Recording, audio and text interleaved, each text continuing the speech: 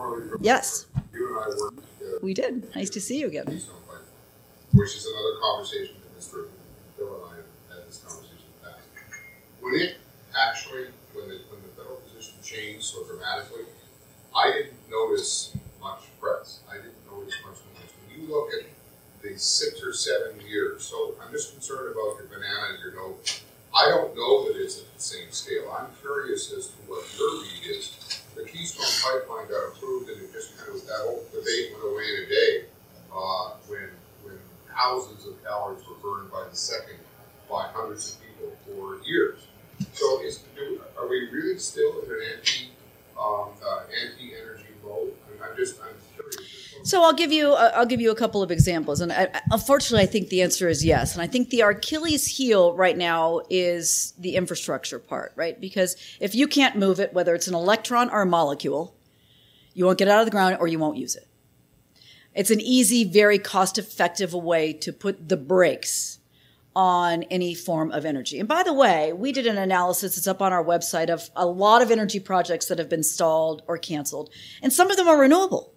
I mean, they don't want a transmission line that's going to be, transporting wind from where it is to the markets in the Northeast. So it's sort of, there's no discrimination in this. Don't want anything.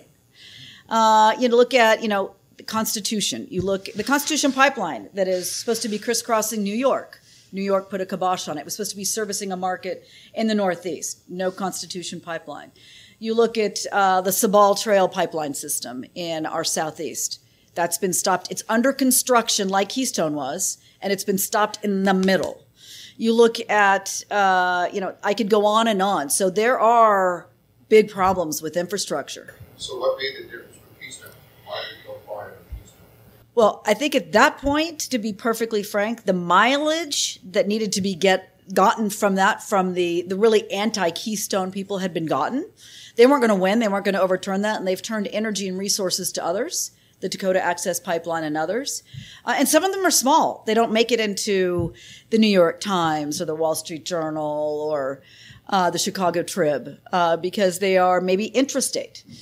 Still badly needed. I met with a CEO this morning at breakfast whose pipeline, it's within one state, but unless he can get the resource from here to over here, 20,000 people are going to be out without natural gas power. And that's like next year. And they've got people that are, at the city council militating against it. They don't want it. And that is a huge problem right now, which is that midstream part, whether you're a transmission line of, transmitting wind and solar from the Midwest, into other markets, or whether it's natural gas, we can't build anything. And some of them are underneath the radar screen. If you ask the industry, they'd rather it not be in the news because they just want to get their permit and move on. But it's the people who don't want it that want to be in the news.